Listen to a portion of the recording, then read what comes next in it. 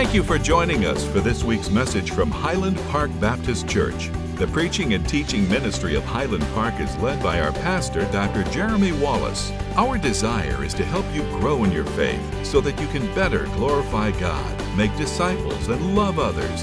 To learn more, visit us at hpbc.church. Now, here's this week's message.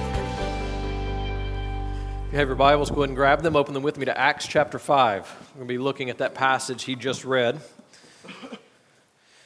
While you're finding your place, let me say that if you're not in the habit of coming on Sunday evenings, we are currently studying through the book of James. And we started that just a couple of weeks ago, and so you can jump in on that. Pastor Jason will be continuing that study this evening at 5 o'clock. And so what we are doing is just walking verse by verse through the book of James, seeing how it all fits together and how it all applies to our lives. So I think you'd be encouraged by that. Well, this morning we are looking at the remainder of Acts chapter 5, and then we're actually going to be taking 3 weeks off from our study in the book of Acts, and we'll do 3 standalone messages, and we'll come back to this towards the middle of July. Hard to believe we're talking about July already, but right around the corner. But I don't want us to miss our text. I don't want us to miss the message this morning, and so I believe there's some important truths that we can glean from this. How many of you have heard of the belief or the concept known as karma? Y'all have heard of that? Karma is prevalent in many Eastern religions, a lot of mystical religions. And karma basically says that whatever life you live is the life you're going to get back. To put it another way, if you are hateful to people and ugly to people and mean-spirited to people, that karma says that's how you're going to be treated. But on the other hand, if you are generous and you are giving and you are loving, that's the kind of life you're going to give. And so those who ascribe to this belief system, this mindset, basically say, if I want to have a happy, stress-free, joyous, pain-free life, then what I need to do is to be that way to other people, and then karma will be sure that that's how I'm treated in return.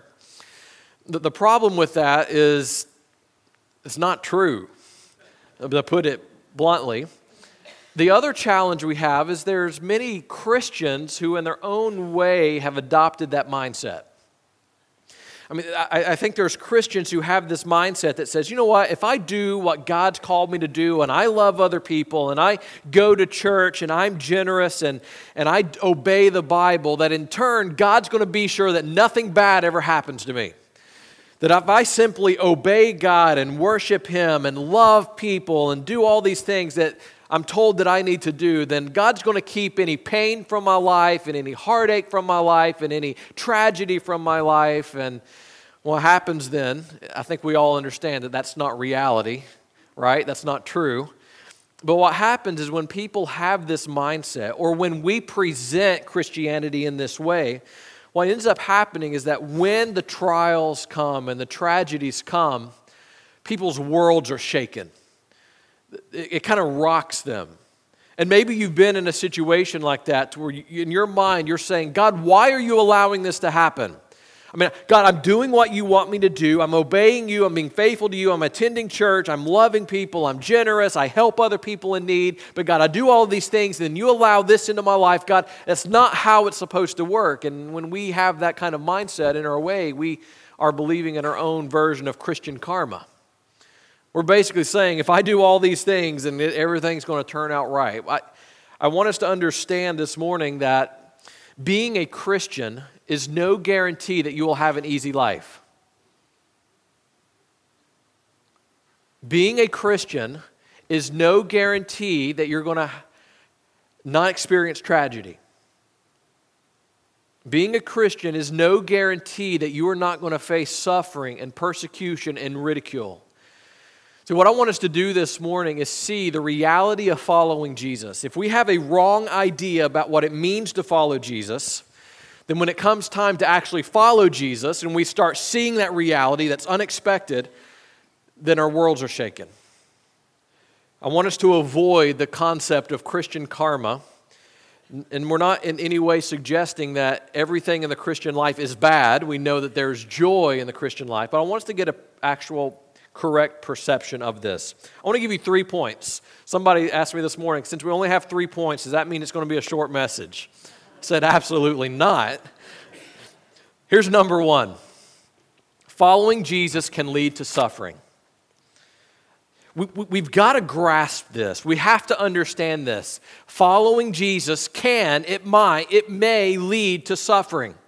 It is possible for you to be a dedicated, committed follower of Jesus Christ. And in that commitment to Jesus Christ, doing what you believe God wants you to do, you can experience heartache. You can experience suffering. You can go through difficulties and you can go through trials. I mean, the idea that the Christian life is this rosy parade all the time is completely misleading. In fact, I want you to flip with me over, if you will, to Hebrews chapter 11. Hebrews chapter 11. This is an amazing chapter. And many times we read through this. It's going through the heroes of the faith and all that they accomplished and all the victories that they had. And we read, but we usually stop reading too soon. I mean, we read, for instance, verse 32, or verse 33, who by faith conquered kingdoms and ministered justice, obtained promises, shut the mouths of lions, quenched the raging of fire, escaped the edge of a sword, gained strength after being weak, became mighty in battle, and put foreign armies to flight. Women received their dead. They were raised to life again. We stop right there. Man, that sounds like a great life, doesn't it? Shut the mouths of lions and caused armies to go running and seen dead people raised to life. I mean, this sounds like the wonderful Christian life we've all been dreaming of, but we have to keep reading. We keep reading in verse 35. Some men were tortured, not accepting release so that they might gain a better resurrection. And others experienced mockings and scourgings as well as bonds and imprisonment. They were stoned. They were sawn in two. They died by the sword. They wandered about in sheepskins and goatskins, destitute, afflicted, mistreated. The world was not worthy of them. They wandered in deserts and on mountains, hiding in caves and holes in the ground. Does that sound like a nice life? Being sawn in two and stoned and wandering in the mountains and having to stay in caves out of fear for your life. These were men of faith, women of faith, who experienced that at times following Jesus can lead to suffering. But in our text in Acts chapter 5, if we'll flip back over there, Jason read this to us. I want you to imagine this scenario. Peter and John have been preaching as God commanded them to preach. They are arrested. They are thrown in prison.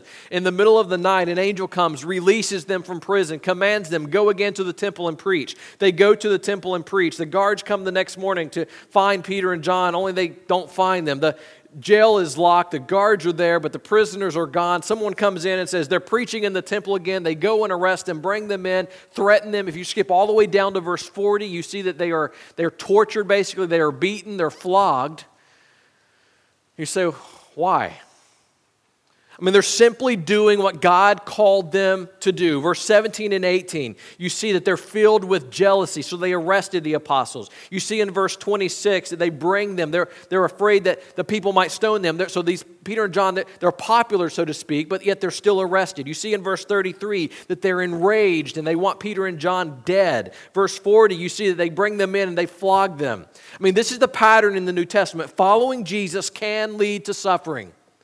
Following Jesus can lead to persecution. But I want us to understand why. I mean, we see it here in our text, and this may be something that you want to write down, but in the New Testament, persecution follows proclamation. You have proclamation of truth, then following that proclamation, you have persecution. And that is very important for us to understand, because sometimes we can think, well, why were they put to death? I mean, why were some of these apostles put to death? Why were they tortured? Why did they endure suffering? Why were they persecuted? Understand something. It was not simply because they were good people trying to live a good life and love everyone. I mean, if they were simply going around in their community and loving everyone, there would have been no reason to put them to death. I mean, 11 of the 12 original apostles died torturous, painful, martyrs' death. Thomas was filleted alive.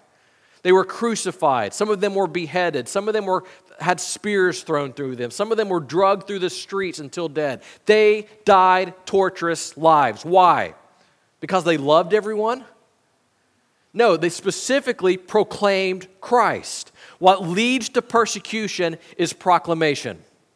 All throughout the New Testament, they proclaimed Christ, they shared Christ, they communicated that Jesus is God, that He is the only way of salvation, that He is to be the Lord and the ruler of your life, that He is God and He alone is to be worshiped and He alone is to be served. And it is that message of Christ that was proclaimed, that was communicated, that directly led to their persecution. But what we also have to understand is the faithful Christian life that God has called us to live is a life that proclaims Christ. I mean, one half of the Christian life definitely is demonstrating love and adding value and communicating and helping and strengthening people and making a difference in the community. That's one half of it. But if we simply love everyone, but we do not communicate Christ, we are neglecting them of the one thing they need most: a relationship with Christ and salvation. See, the Christian life that God has called you to live and the Christian life that God has called me to live is a life, yes, that loves, but is also a life that proclaims. And when we proclaim Christ, there is danger of suffering and persecution, opposition and ridicule because of that proclamation. You say, why? Why do we suffer persecution? Why do we suffer ridicule? A couple possible answers. Sometimes we suffer because we sin, right? Sometimes just consequences for bad decisions. Sometimes we suffer because when we stand with Christ and people oppose Christ, then they naturally oppose us. And then sometimes we suffer because that suffering is an opportunity to glorify God. It's an opportunity in our pain and in our suffering and in our tragedy to show that the gospel changes us. I mean, if the only time we can worship God and praise God is when things are going exactly the way we want, what makes us any different than anyone else? What makes Christians different from unbelievers is the ability in the midst of trials, in the midst of pain, in the midst of suffering, in the midst of tragedy, to stand up and still worship God, to still praise God, because we understand that nothing that happens on this earth can separate us from the love of God. Sickness cannot separate you from the love of God. Death cannot separate you from the love of God. Tragedy cannot separate you from the love of God. Nothing can separate you from the love of God. So no matter what happens to you in this life, you can still praise and you can still worship, even when you are being persecuted. Why? Because you know that nothing can change your eternal destiny. And when you praise and you worship in the midst of pain and in the midst of suffering, in the midst of tragedy, you are communicating to a world that the gospel has transformed me. I am different because of what Christ has done, and I can sing when there is pain. And I can worship when there is tragedy. And I can look to a brighter tomorrow because we know God is indeed faithful, just as we sang about this morning. Following Jesus can lead to suffering. I read this week about a couple of missionaries, the Judsons, Adoniram and Ann Judson. Y'all ever heard of them? Any of you? A few of you have? 13 days after they were married, they set sail for India. 13 days, just married, set sail to India. They get there, they realize that they're energetic and their passion about communicating the gospel is not well received, and so they leave and they go to Mauritius for a little while, they go to Burma for a little while, still doing what God has called them to do. Both of them completely convinced that what God had called them to do was spread the message of the gospel, to see people saved. They took the Great Commission seriously and personally were doing all they could to fulfill that. The problem was that this optimism about their missions endeavors ended up not being exactly reality. Over time, Ann Judson suffered from smallpox and spinal meningitis. She buried one of her children, saw her husband imprisoned for over 2 years where he was sick the majority of the time. Yet during that time, she translated the Gospel of Matthew into Burmese. As soon as her husband was released, her and one of her newborn children died. And so Adoniram fell into this deep depression. In fact, he considered suicide. And for a period of time, he was wondering, God, why are you letting this happen? Over the course of his life, he was married 3 times and he outlived all 3 of his wives. He buried several of his children, was imprisoned. When all this is going on, he falls into the kind of this period of depression, saying, God, why is this happening? God, why are you allowing this into my life? God, I'm doing what you've called me to do. I'm striving to be faithful to you. I'm communicating the gospel message to those who need it. God, people are being saved. Why are you allowing tragedy into my life? God, why are you allowing suffering into my life? Why am I imprisoned and being persecuted because of what I am doing? And what he learned over the remainder of his life was that it was through that persecution and it was through that suffering that God used his witness in the middle of that to bring many, many people to Christ. In fact, at the time of his death, the church that he started, the churches in Burma, were running over 7,000 people. He was the first missionary. He opened the doors to many more missionaries coming to this region of the world, but it did not exclude suffering. His faithfulness to God and his commitment to doing what God called him to do and his commitment to proclaiming truth to those who needed truth brought about persecution and it brought about suffering, but it also led to people knowing Christ. So I wonder, are you willing to endure persecution for Christ? And I mean, that's a hard question, right? Let's not pretend that this is just some easy question. I mean, you read of Coptic Christians in Egypt who were lined up on the beach and beheaded simply because of their faith. And I read a story about one, and I'll tell more of this story at a later date, but one had only been a believer for one day.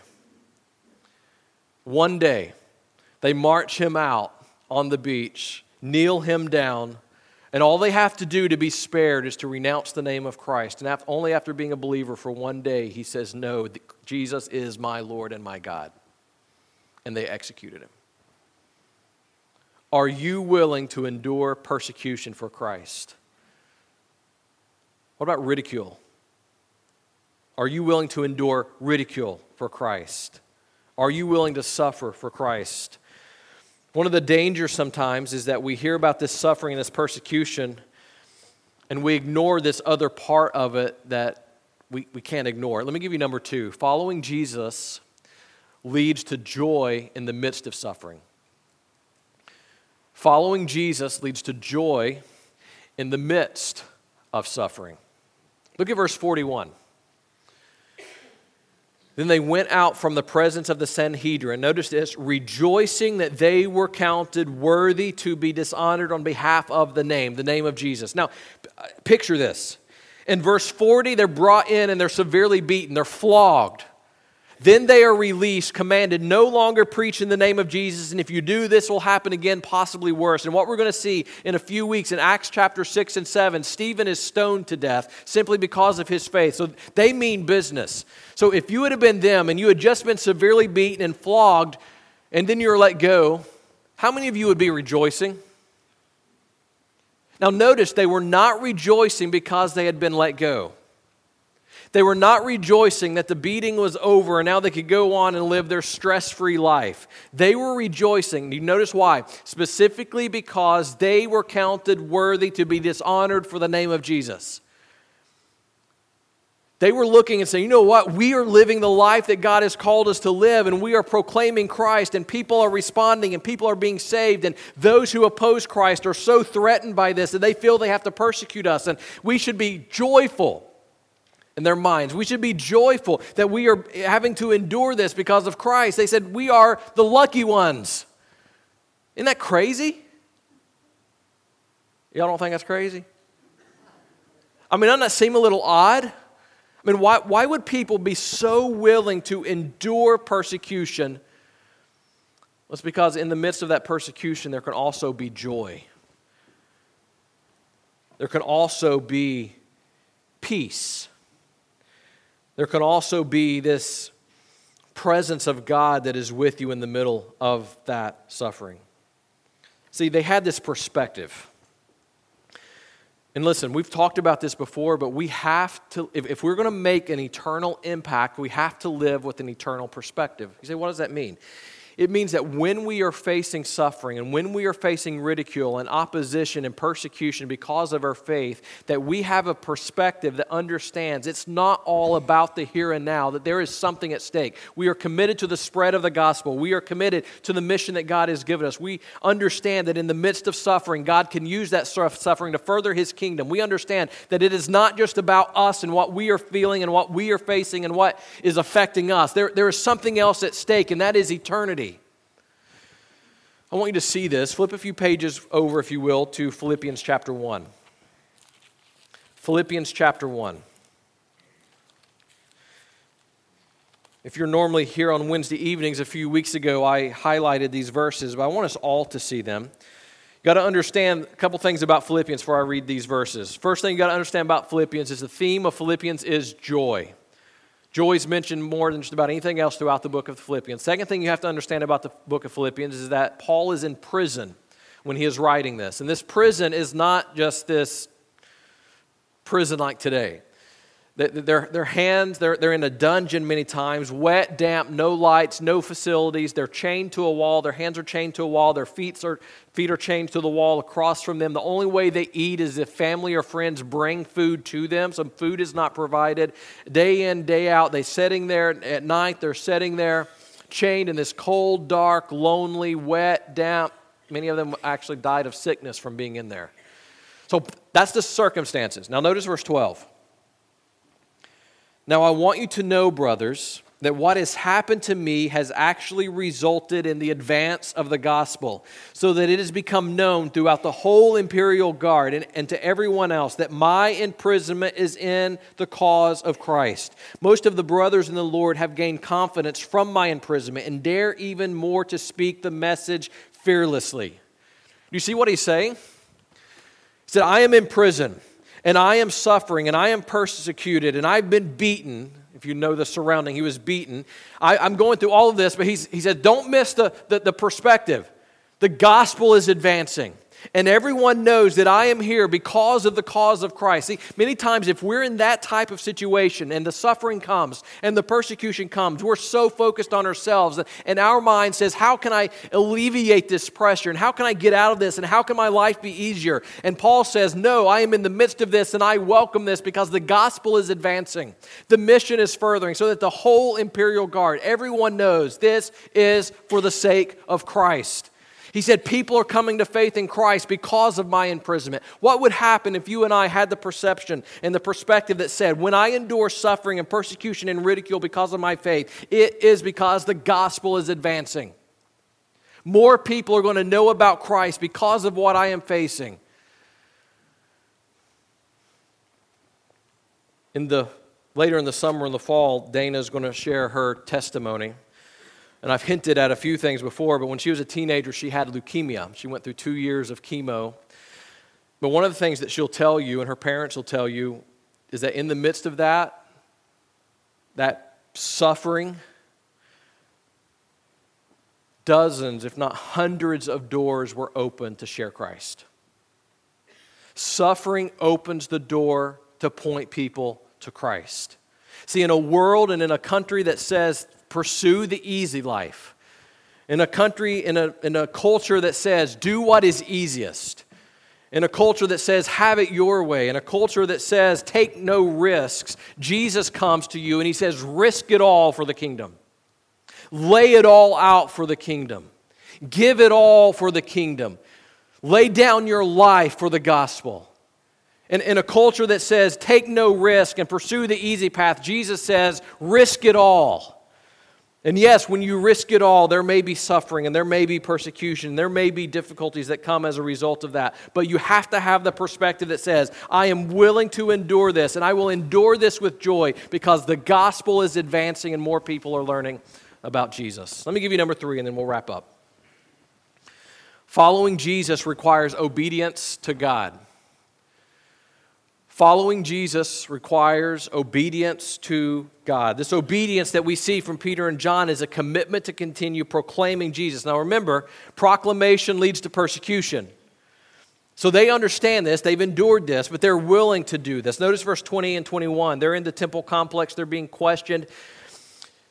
in the overall context, the angel comes into them and says, go to the temple and continue preaching Jesus. And notice verse 21, in obedience, there's our key word, in obedience to this, they entered the temple complex at daybreak and began to teach. It's public. Notice verse 25, this is public. People around them see this. They're now brought in again before the leaders, the government leaders, so to speak, and verse 29, they respond, we must obey God rather than men. You skip down to verse 32, again, you see this commitment to obey. Here's something we cannot miss. Their obedience to God moved them outside of their comfort zone, right? I mean, you think they woke up that morning saying, I sure hope we get flogged today? No. It's not what they preferred. It's not what they wanted. That beating, that flogging was not within the confines of what they enjoyed. It was not in the confines of their comfort zone. Their obedience to God and their pursuit of the mission and their pursuit of the Great Commission, accomplishing that, moved them outside of their comfort zone. It moved them beyond their preferences, but beyond what they were hoping would happen. Peter and John were people who had been in the church the longest. They were the people who knew the words of Christ best. They were the most spiritually mature. They had, again, been members of this church the longest, helped found this church. But they were the ones who were most willing to step outside of their comfort zone and endure things that contradicted their preferences so that the mission could be pursued. The ones who are closest to God, the ones who had been in the church the longest, the ones who were the most spiritually mature said, there is something at risk, and it is eternity and people who do not know Christ. And so that the mission can advance and so that people can hear about Jesus, we will step outside of our comfort zone, and we will be the first to champion the cause of let's do what we have to do to pursue the mission so that people can be saved. See, one of the main hindrances, I believe, to us accomplishing the mission that God has given us, and one of the main hindrances, I believe, to seeing countless people saved in a community transformed by the gospel, one of the main hindrances to that is not oppression and persecution on the outside of the church. The main hindrance to that is our commitment to comfort on the inside of the church. Think about it. The main thing that will keep us from being the church that God has called us to be and doing what God has called us to do is not any outside pressures. The thing that will keep us from seeing people saved is our commitment to our own comfort, our own convenience, our own preferences. If we are not willing to step outside of our comfort zone, how can we expect the mission to be accomplished? Listen, if we simply drift, the mission will not be accomplished. It has to be aggressively pursued. And yes, when we pursue that, there are times where persecution will come into our lives. And yes, we will be ridiculed. And yes, we may even suffer because of Christ. But what we have to understand is we welcome that and we willingly step outside of our comfort zone. And we welcome the persecution, so to speak, because we understand that it furthers the kingdom of God. I mean, have you ever wondered why after we are saved, God just doesn't take us straight to heaven? Am I the only one that's ever wondered that? Have you ever wondered that? I mean, why when we're saved does God leave us on this earth? I mean, if we're here to have a relationship with Him and we have that relationship with Him, why not just take us on to heaven to where we're going to have that relationship perfectly? Why leave us here? There's something He wants us to do. And it's pretty specific. He has left us here so that we can tell other people about what God, has done for us through Christ, so that more people can know Him. So I'm afraid what happens, though, is even though we know that in our heads, we are more committed to our comfort and what is easy, and so we neglect it. I was reading a book last week on marriage. I'm speaking at a family and marriage conference in September, and so I've started doing a little reading for it. And this book I was reading was authored by a husband and a wife. They co-authored this book. And one of the things in one of the chapters, and I forget exactly what the chapter was about, but they start writing, and the wife says, I don't want to stand before God one day and have to give an account for why I have hindered my husband from being all God has called him to be. And then he writes, and a couple paragraphs later, I don't want to stand before God one day and have to give an account for why I have hindered spiritual growth in my wife. And again, this is understanding of marriage in light of eternity and marriage in light of the gospel. But here's something I wonder. I wonder how many Christians across our country one day will stand before God and have to give an account for why they have hindered the church from pursuing its mission. I wonder how many people one day will have to stand before God and explain why they clung to their comfort instead of pursuing sharing Christ. I wonder how many people have to stand before God one day and explain why they hindered the church from being the church, all so that they could remain in their comfort zone. I wonder how many people one day will have to stand before God and give an account for why they did not help the church pursue the mission of telling other people about Jesus, all in the name of clinging to their preferences. That's the easy thing to do. What is hard is stepping outside of our comfort zone and saying, listen, we are surrounded by people who need Jesus. Let's do all we can to communicate Jesus. Let's do what we have to do to pursue this mission so that the mission of the church can be advanced. Let's step outside our comfort zone and understand that when we do, yes, persecution may come. But we also understand that there can be joy in the midst of persecution because we understand this eternal perspective that says we are doing this to further the kingdom of God. And then we understand that, listen, like Peter and John, we're going to have to decide, who are we going to obey? Twice in this text and multiple times throughout the book of Acts, they say it is better to obey God than men. So here's the challenge this morning. Are you willing to step outside of your comfort zone and say the mission comes first? Are you willing this morning to step outside of your preferences and say leading people to Jesus comes first? Are you this morning willing to say, I am willing to endure persecution so that people can know Jesus? That's why we're here. That's why God left us on this earth. And that's one day what we will give an account to God for. See, some of you this morning, you need to commit and say, I will step out and proclaim Christ so that more people know Him. Thank you for listening to this week's message. If you have any questions or want to know more about having a closer relationship with Jesus Christ, please contact us online at hpbc.church. Please join us again next week as together we seek to know Christ and make Him known.